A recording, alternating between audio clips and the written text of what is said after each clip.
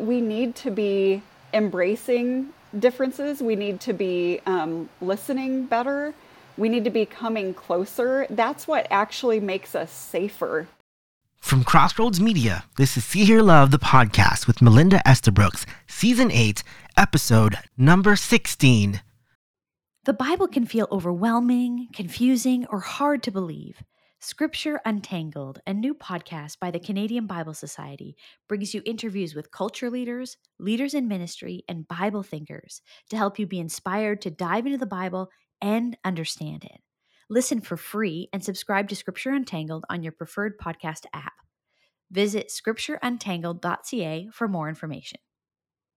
I'm here in my hometown of Burlington, Ontario, hanging out downtown in our village square. And as I walk these cobblestone streets, I realize that it has taken a village to ensure that See Hear Love's mission and vision is shared across Canada, around the world, that you are seen, heard, and deeply loved by God. As a body of Christ, there is hope for us to grow and reconstruct together. We couldn't do this work without you sharing life-changing stories of what Jesus is doing in people's lives, stories of hope and freedom and healing in areas that matter to me and to you. I want to have the faith to believe that His plan is good, even when it's taking that detour that I don't really understand. We have so much more to do and so many more people to reach with the life-changing message of Jesus. For a monthly donation of $25 or more, you can help us do just that. And we'll send you a special thank you gift of our favorite things. Go to seehearlove.com/give or call 1-800-265-3100 and join our See Hear Love Village today.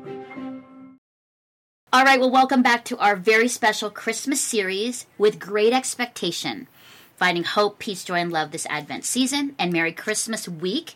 Because if you're listening on the day this episode is released, we're just a few days away from Christmas.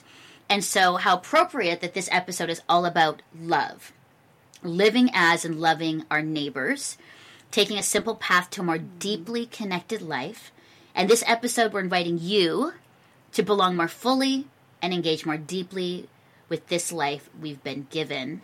And so I'm so excited. I'm so excited about this conversation. But before we go there, I have to introduce you to our very special guest, Shannon Martin. Welcome, Shannon. Hi. Yes, it's so good. And Merry Christmas. And now I get to gush about you a little bit. Thank you. For our listeners and viewers who don't know Shannon, Shannon is a mom, wife, and neighbor living in Goshen, Indiana. She is a voracious reader, a wannabe gardener, a news geek, a thrift store stalker, a justice fighter, and an aficionado of not too spicy salsa. That's awesome. Shannon is author of Start With Hello, The Ministry of Ordinary Places and Falling Free. She is a cook at a local nonprofit, The Window, dedicated to feeding her community, and falls asleep most nights thinking about breakfast. Love it. Welcome, Shannon. So, Shannon, what's your favorite meal to cook, would you say? Oh, my goodness. Yeah. Oh, I love that you're asking me about food. I love food, so this is going to be, Mm-hmm. I do, too. I would say, I cook lunch. We cook a hot lunch at the Window where I work. But my main jam is a dinner. It's a dinner vibe. That's when I'm feeding my family. Breakfast, everybody is kind of fending for themselves. Lunch can be sporadic. But dinner's where I kind of put my weight into it a little bit more. And what would you say is the meal that you would most make what would be your favorite meal that you would make? Yeah, I'm not a chef or a trained culinary person. I am a home cook who likes to feed people. I like things to be kind of, I tend to be more of like a one pot type of person. I'm not doing like a meat and side dishes and, all these things. I'm doing a soup often, or I have 2 Asian sons. We eat a lot of Asian-inspired situations, bowls, like we eat a ton of rice. That's our main carb in this house. So last night we did chicken tikka masala. I did that for the first time. I love chicken tikka masala with my garlic naan bread. Yes. It turned out better than I thought. I didn't know. It was something I was willing to try, and everybody liked it. So yeah, I like to experiment. I mean, I like to try new things. That's amazing. Yeah, I like to have fun with it. It's interesting. I never liked to cook. I always thought, what a pain. It takes too much time. But actually, during the pandemic, it changed everything because I was forced to cook. And then I realized, Right. Shannon, that my creativity, there was something that came out of me when I was cooking, like this. There was this joy of cooking for my family. I had time. It was actually an excuse for people to get away from me. Even my people to like allow me Right. to do my food prep. Give me space. Yeah, and I actually started making, one of my favorites is pork adobo, which is a Filipino dish, or chicken adobo with rice and vegetables was one of my favorite. And then I also love to make this like garlic chicken with like green beans and rice. But we eat a lot of rice. Like I love rice. I mean, I like potatoes, but rice is kind of the staple. My family did. That's awesome. Same. Okay. Yep. Next quick question, because I love that you are a thrift store stalker. Best thrift store find to date? Oh my goodness. Okay. I'm looking around. Most of the things in my house, Really? most of them are thrifted. Love it. Most things came to me somehow secondhand. Boy, best thrift store purchase to date. I'm gonna say, because it's what I'm looking at right now. This might be a little bit of a cheat. It came to me secondhand, but I'm looking over my kitchen at a set of old lockers that were pulled out of a school that were set for, the school was being torn down, and I nabbed a set of these lockers, and I keep my cookbooks and my aprons, and it's, I have a kitchen that doesn't have a ton of storage. And so we're kind of working with what we have, and that's something that's like, it's a fixture in my home. That's awesome. I would say for me, I got some great glasses, short glasses from France that my girlfriend and I found just actually last week behind other glasses, and they were gorgeous. I can't even believe it. They were like $12 for 8 of them. And I'm like, are you kidding? She's like, these are amazing. That one, I have said some of my greatest records. My family were vinyl. We're a vinyl family, so we love records. Yes. Yeah. So we've gotten some really good classics. And then old frames. Some of the best frames I have in the house are from thrift stores. Yep. Yeah, just pull a lot of times what's in it isn't even artwork. It's just maybe a cheap print or something. Pull it out and use that frame. Spray it up. You're right. Yeah, that's it. And you kind of reminded me, probably my favorite thing to look for, like to consistently hunt for when I'm thrifting, is mugs. I have my second book, The Ministry of Ordinary Places, has a bunch of mugs. It's my mugs for my kitchen. And I am always looking for thrift store mugs. You can find such great ones. And baskets and like all kinds of things. And sometimes my husband's just like, okay, you need to give yourself. And the problem is with the budget at the thrift store, he's like, and a budget doesn't make sense because for $20 you can find so much stuff. It's just, right. I have to be careful that I don't. We have the best thrift store in Goshen. And I have to consciously not go too often. I mean, if I go, I'm going to bring something home. And we live in a pretty small home. I don't have room for a lot of stuff. I don't need a lot of stuff. So I have to be, like, at this point, I'm like, I try to only go maybe once a month. I have to, like, limit myself. But it's fun because also, like, in the next coming weeks, we have a friend's birthday. So it's kind of like a sort of, in Christmas time. And he wanted a 70s theme. So, wow, do thrift stores ever have some great 70s clothes? That's so that's what's the fun, because I got the aviators, I got the bell bottoms and the crazy tops. Now I had to go to a Party City to get my Farrah Fawcett wig, but everything else was thrifted and from the thrift store. So it's so fun. Anyway, I love that. I love asking people because I love thrifting too. It's one of my favorites. So I know it's so fun. In common. Well, before we talk about your latest book and just this start with hello, and other simple ways to live as neighbors. And because it's Christmas, I have to ask you these 2 questions that we've been asking everybody in this Advent series for the series. Yeah. So number 1, Shannon, your favorite moment in the Christmas story. Out of all the moments, lead up, within, what would you say is like, that's the moment that I'm like, captures me in a way that is different, meaningful for you? Yeah. I love that question. And I feel like the answer to that question changes for me every year. I have done my own kind of re-examining and deep dive of the story because, as someone who grew up in church my whole life, it's a story that I felt like, well, I kind of get it. I know the story. But then, you know, you revisit it and different things emerge. And I think the thing that's capturing me right now is in the Gospel of Luke in particular, we see references to Jesus's parents. And for me, that's just like, it just distills the story down to these were ordinary people living their one ordinary, precious life.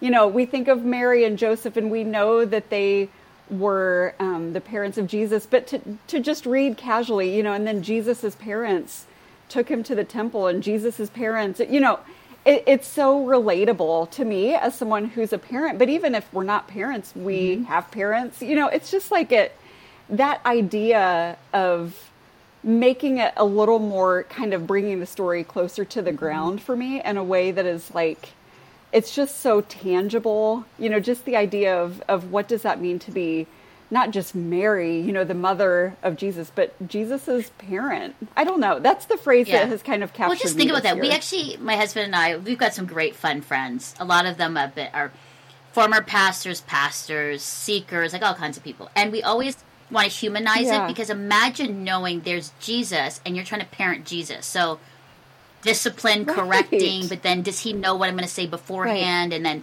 will he know how to respond? Like we actually go through this when we hang out, you know, over dinner parties about how those conversations would be. Or are you like, was there, you know, were you conflicted? Were they conflicted as parents going, if I say this, I'm sure they were, like, aren't we all? We have to go to therapy you know? Because he has family origin issues. You know what I'm saying?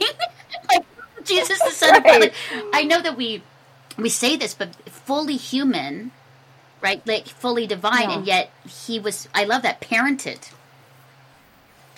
Yes, right. It's not just the means. You know, it's not just the means of how did the incarnation happen? How did God come to earth? Well, through people. But it's like, oh yeah, they were a family living normal family things and getting dinner on the table and, you know, doing chores and all the things that families do. That's what they were doing. It's pretty cool. And imagine, like, you know, we know brothers and siblings, like how annoying could that be too? Like we talk about that too. Like what is he throwing at them? And did he ever do that? Like, just so you know. Right. Just a reminder. Right. We get it. Yeah. We get it. I am the savior of the world.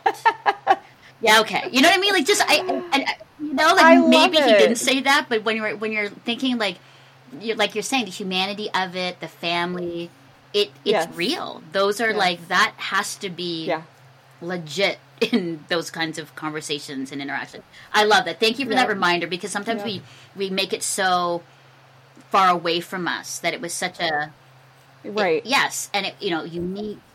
It's such a special story, but it's also such a human and ordinary story in so many ways. That might be your next book of like the story of Jesus growing up or being a parent to Jesus. Oh my goodness. Right. Oh no. I'm going to let somebody else try that one. Could you imagine that? How that's going to be? Okay. We'll just put that, Shannon, in sort of like a possible box for you. Okay. Awesome. Okay. Next question. That was great. What are your thoughts, Shannon, about our anchor quote? I've been sharing this with everyone, too, for our Advent series, focusing on love. This is the quote from Dietrich Bonhoeffer, and this is what he says. The celebration of Advent is possible only to those who are troubled in soul, who know themselves to be poor and imperfect, and who look forward to something greater to come. You know, one of the things I think about is in the hymn, the line, "A thrill of hope, the weary world rejoices." And that's another thing I think about every year. It's usually a quote that I don't put up a lot of repeat. I really don't do this at all. Put up repeat content on Instagram. But I know when December rolls around, I will pull that out because it's such a reminder that without that weariness, we don't have the thrill of hope. Like it requires both. You know, we have that weariness, and so we have that hope. And we can't hold hope in the same way without really relating in some way to that weariness, you know, the weariness of the world. So yeah, that's what comes to mind for me. That's good. I like that. And I love that song. I love that song. Some of the best theology I find are actually in Christmas carols, you know, Yeah. who Jesus is. It's kind of hiding there in plain sight. You know, it's like we sing the songs and then, you know, you get to whatever age. I was well into my 30s and even 40s before I was like, oh, wait a minute. This is a hymn of justice, you know, whatever the case may be. Like there's some really powerful And I feel like theology. we should bring those throughout the year. Like I remember that in one of our church services, Yes. one of the worship leaders brought some Christmas songs because the theology was about, you know, justice. We're talking about justice.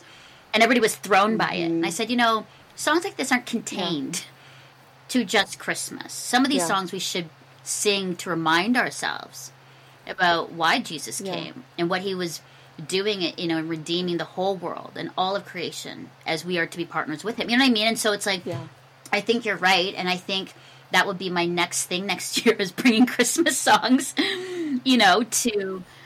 Yes, I love it too. I love that. That's awesome. All right, I want to talk about the book, and I think it's just incredible timing to talk about living as neighbors, loving our neighbors, especially in this season of Christmas, and not just Christmas, Shannon, and you know, throughout the year. But let's start first with why this book for you. Like, why was it so important that you're like, I'm going to write a book about how to live as neighbors and help people, and we'll talk about this afterwards, but like help people, walk them through very practical things that we can do.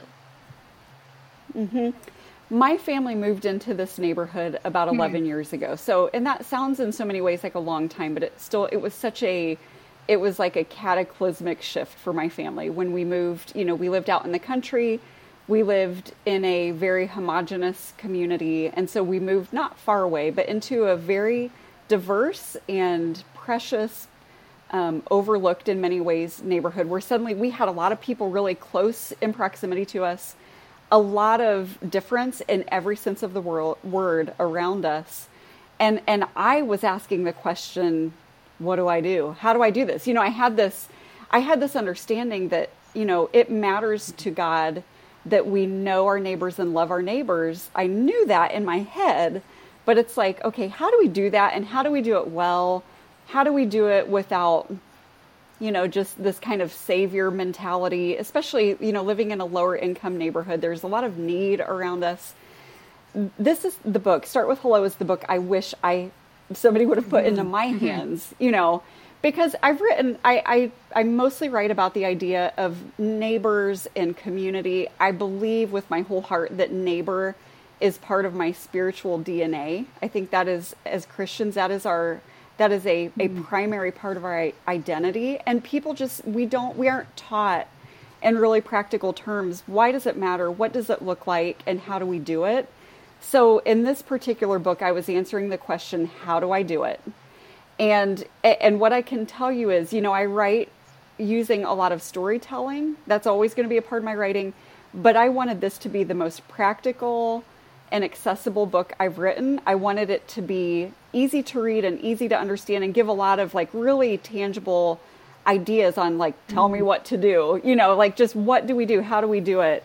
And that's where I landed with this one is, you know, I want it to be available and helpful to a variety of people in a variety of places. And really do the work of bringing us back together, or in a lot of cases, bringing us together for the first time, because these are hard times. These are hard times in the world, and you know, in our countries and our cities, it's just difficult, and we're divided in a lot of ways. And so, you know, what does this really look like? I think that's really important because I think maybe we can expand on that. I think the why is important, which is what you just said.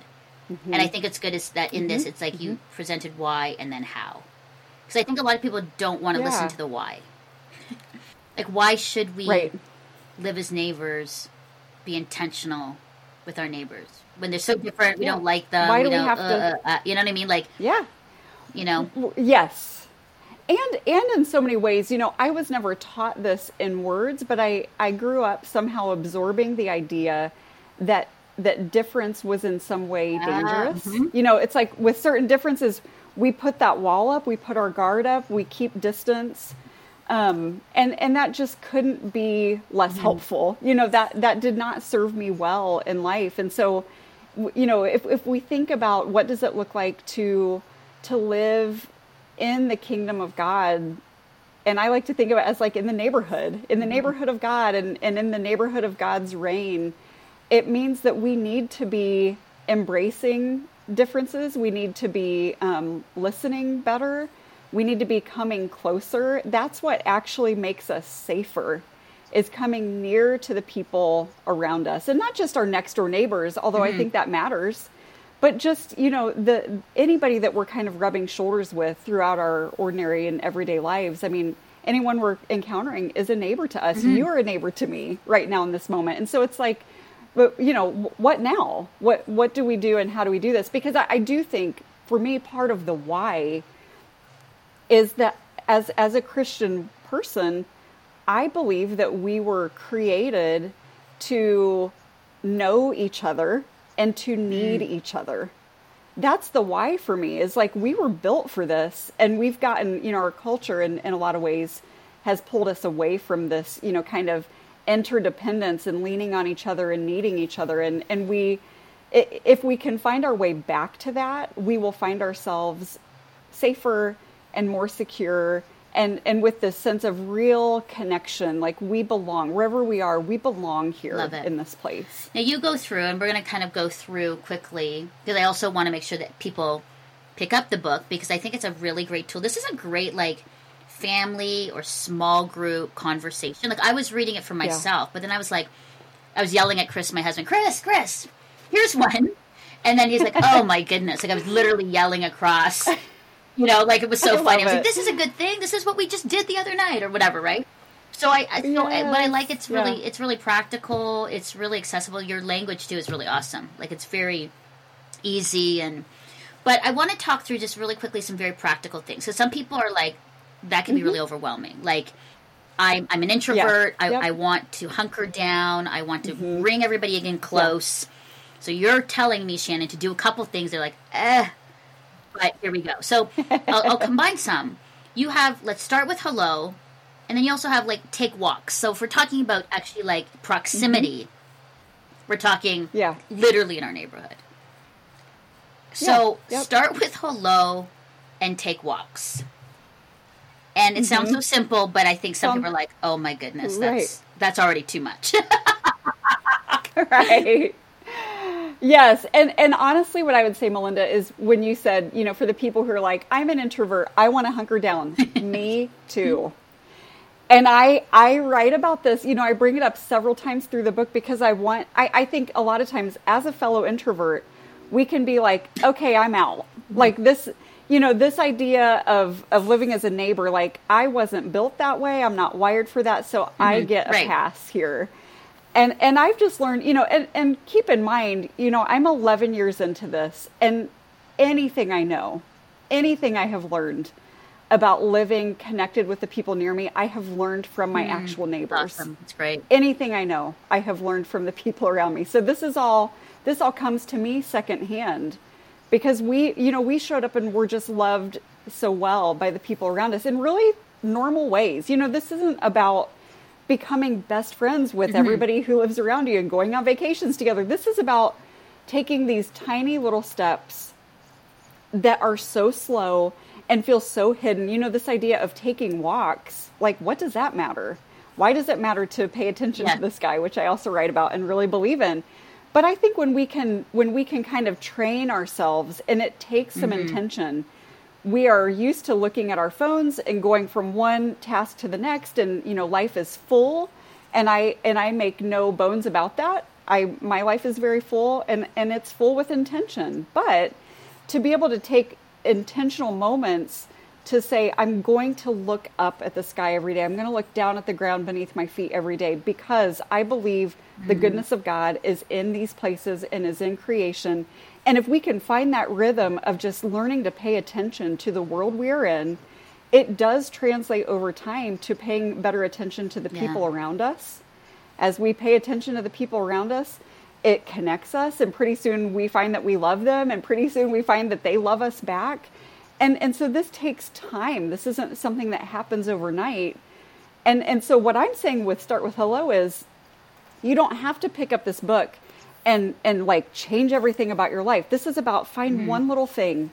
Just decide that when you're out in your community and in your wherever you happen to be throughout a given day, that you're just going to be more intentional about making eye contact and saying hi. That's a really small step, and you might do that for quite some time before it takes that turn and you find yourself kind of having a conversation with one of the people. We have to give ourselves permission that this is supposed to be very slow work and that all of it counts. That's awesome. I'm going to combine two. One's from like the beginning of the book, one's from the end, which I had to sit and think too, where you say part of living as neighbor is acknowledging our blind spots and engaging in honest self-reflection and also re-examining our long-held beliefs. Those are big ones. Like those are the ones where those aren't like what you said, it's going to take time because you're having to kind of say, why do I think about that with that people group?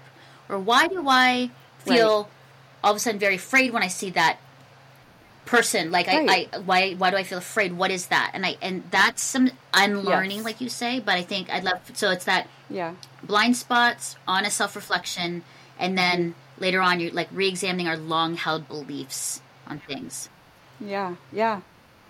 That has been my crash course, over the past 10 or 11 years is coming to understand it makes us so uncomfortable to admit, even just to ourselves, even just to say within myself, what you just shared, like if I'm being honest with myself, I feel a guard come up or, I feel a little afraid.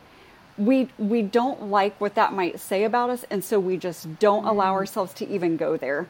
But until we go there and acknowledge like, oh, this is real. This is happening in my body. I wonder why. Where did that come from? For me, I know it came from, in part, the fact that I lived in spaces through most of my life where everybody around me sort of looked and lived and believed just as I did. And so, growing up in that sort of bubble, it didn't allow me the benefit of becoming more comfortable with people who looked or lived or believed differently than I do. And so it was a matter of acknowledging this is true, and I'm going to confront this, and I'm going to let myself be curious about it and not even judge or condemn myself, but to say, what if I just got curious about this? What if I started to read different books? What if I started to listen to different voices on podcasts or media or whatever the case may be? What if I started listening to some different news sources? All these things that we can do. Social media is such a great tool.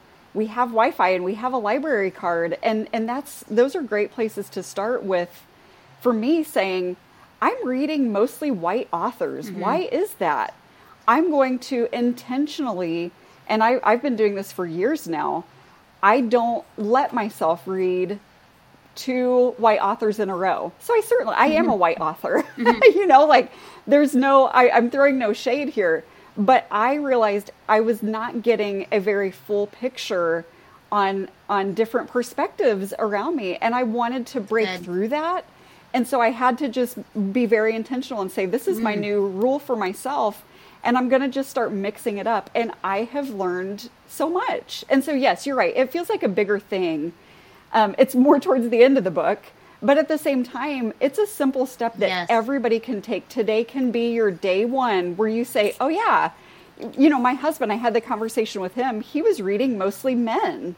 He was not reading very many female authors. And it was a blind spot for him when I kind of pointed it out in love. He was kind of like, oh yeah, you're right. It's like until we really confront these things, they are blind spots. And so once we acknowledge them, then we got to do something. I love that. I just interviewed Karen Gonzalez, and she was the one who, in her book, and we had a long talk about it, where she said to me, I sat there with all of these books, and nothing wrong with these people, but I realized that all the books that have formed my theology as a Latina were white men from North America. That's right. She goes, and I had, like what you're saying, and actually I said this, and it's interesting, my husband and his friends have actually kind of made this decision and accountability that they will not, their next books are not white men North American. They're actually looking for women from Asia and men and women from Africa and all different places because again, as we look at scripture, sitting from different, ethnic experiences, ethnicity, culture, the scriptures are so different and come alive in different ways, in new ways than what. That's right. Yeah, we have different. I mean, we all come from a different and unique social location, kind of. Our place forms us. And so if we're really only absorbing content, whatever the content may be, from people who live in a similar social location, we're just missing out on a lot. So it's just been a really, my encouragement to people is to not be afraid of this process, to let yourself be curious and excited about it. And it's just, it just kind of cracks things open in a different way that for me, I just can't go back. I don't want to go back. Shannon, I want to talk about this idea of home and house. Yes. The clean house, the open house, inviting people over for food. Don't dread the drop by, which you say. And I was convicted because I'm the type of person where I like things kind of tidy. I like things kind of nice so that when people come in, it's like they don't walk into a dirty bathroom because that stuff drives me crazy. And I know. And I'm not outing people, but when I go to somebody's home and they know I'm coming, why is the bathroom dirty? Why do I see, dirty clothes beside the toilet and the sink is still with mushy, toothpaste? And I'm it drives me crazy. I'm like, but I was coming over for dinner. You could have just done a quick little Lysol wipe, right?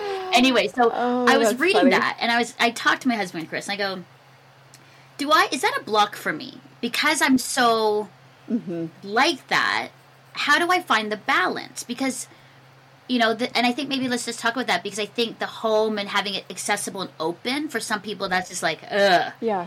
The drop by is dreaded. Like you say, oh my gosh, I don't have food, I don't blah, blah, blah, blah, blah, blah, and then, which then can block us from neighborliness, from living as neighbors. So maybe you can talk about that, because I'd love to hear that, and I think a lot of people would, because how do we make our home open and kind of get past a little bit of our own issues, Yeah.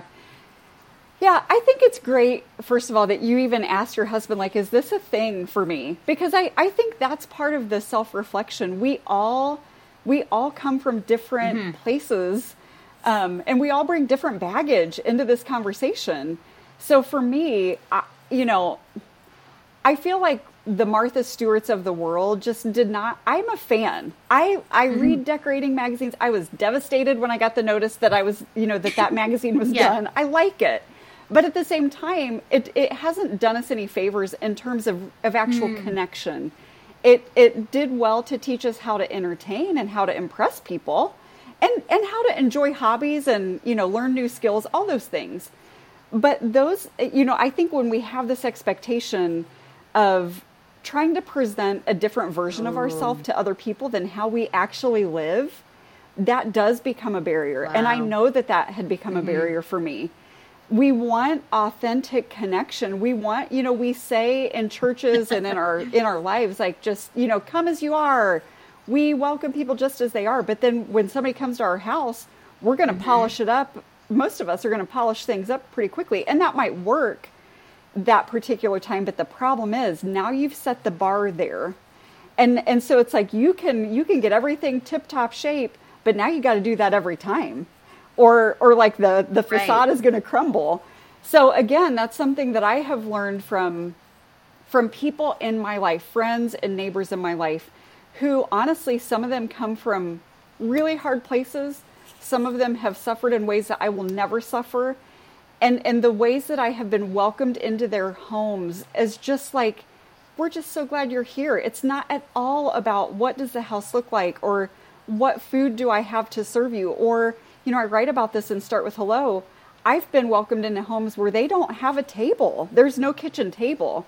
So all of these experiences have helped me understand the importance for me of knocking that bar down. To say it's an honor to be invited into somebody's home just as it is. And I can be, I'm looking around right now at the mess around me that you can't see from where you're sitting. But it makes me crazy, and I like to keep things tidy. And my husband, Corey, says all the time, Shannon, our house is messy because people live here. That's what Chris says. Yeah, people live here. People live here. So why not? Why are we so afraid to let other people see? I think we are all living similarly. We are all dealing with our own kind of mess and our own level of mess, but we all think we are the only one. Or, you know, we don't want to be the one to go first and expose it. But what if we just did? What if we went first and the next time somebody came over, we just, you know, we didn't make apologies. We just welcomed people in, clear the clutter to one end of the table, pour a glass of water. That's all you really need. It's so good. I'm sitting here going, okay, that was, you need to tell me that. Well, let me tell you, this might help you feel better too. I once had a friend, she's a good friend of mine. She's another author. I'll just say her name, Lisa Jo Baker, if you're listening. She came over, she doesn't live near me, but she was coming through town and she came in and she said, can I like take a tour of the house? Like she's seen my house on Instagram and all these things. And I was like, oh my gosh, am I going to take her upstairs where my 2 teenage boys live? And I took her up because I was like, okay, I'm practicing just letting, you know, keeping that guard down. We went up into that bathroom and there was, this is gross. I'm just keeping it real. There was a dirty Band-Aid on the toilet seat. No. And we laugh about it to this day. Like, we laugh all the time when I talk to her, like, the dirty Band-Aid.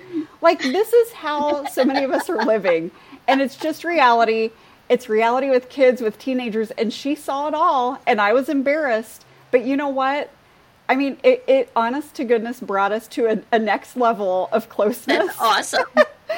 In a way that honestly made her feel too like, oh, okay, what it does is it tells the other person, okay, you're not perfect. Maybe I don't have to be perfect either. And that's an extreme example. But it's stuck with me. I'll tell you that. I'm going to remember that. So even if I have something like dirty, like a little tissue that's dirty, I'll go, it's not as bad as Shannon's dirty Band-Aid. It's not a dirty band on the toilet seat. Good grief. It's amazing. Gross. You know, Shannon, you know, I love this conversation. And for, you know, myself, the listener, viewer, you know, in so much in your book, there's so much. I mean, navigating our differences, food and soup, we haven't talked, you know, it's not thicker skin we need, it's a commitment to tenderness. From thoughts and prayers, I love this, to more justice, which I knew would be so much in your book too, the actual movement and activism. Gardening and growing, which is hilarious because I'm a horrible gardener. I think I am. I've killed so many plants. Chris has brought me these amazing plants, and within 2 weeks they're like dead. So now I've got those, and it's horrible. And I don't want to out myself, but I will. But I've got those like really authentic looking fake plants that really look real. Yes, right? That's okay. Because I honestly, I don't know what it is. Like I try to be tender with the leaves, and I talk to them, and it's so just hard. And so Chris is just like, you know what? You got to just be honest about you're just not good. Like you really, you're good at other things. But I think at the end, this sense of this empathy and hope, I'm trying to encourage people in this time of love, like how to take the pause on, I think kind of like examining ourselves, but also this love and empathy and hope for our neighbors. And what does that mean? Because it's going to look different from where we are, where we live, our neighbors, our neighborhood. But just how do we choose it? I mean, you don't want to manipulate or force anybody, but I think just for me, like I'm ready. I feel very ready. I invited my neighbors to my party, and it was great. We had, you know, singing, and it was just so much fun. And it was really cool because my neighbor came over. She was new. She didn't really know me. Mm-hmm. She could not believe the friends I had. She couldn't even believe, too. She goes, are you all religious? Like, she actually said that. She goes, because you are so fun. And I can't believe that you guys talk about Melinda and her life with God and her relationship with Jesus. Because she was kind of, but you guys are cool. Like, I have never been in a place of all of these faith people having fun, partying, dancing, singing. Yeah. And so it was sort of like this really great, it just happened a couple months ago. And now we're friends. They invited us over for Diwali. And, you know, we're going to invite them over for Christmas. But, it you know, and it was an easy thing.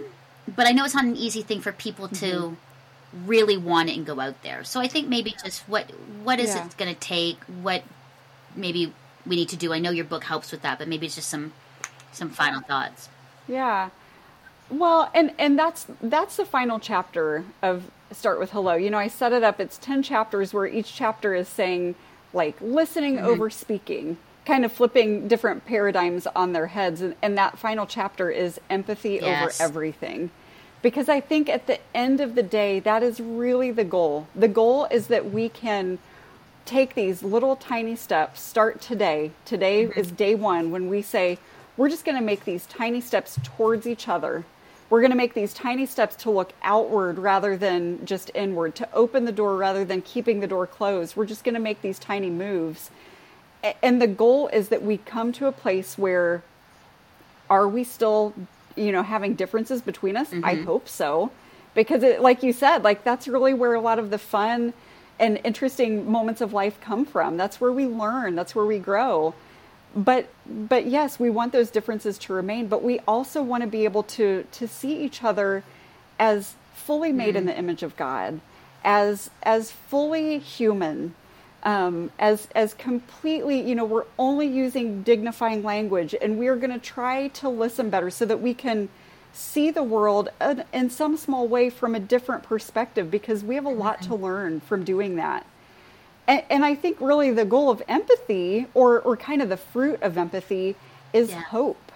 When we can become people of empathy, we start to believe that progress is possible, because that's a hard thing to hold on to right now. I think myself and many people around me have said, I don't think this is going to get better. It feels like things just keep getting worse in terms of the ways we're relating with one another and kind of getting along or not getting along.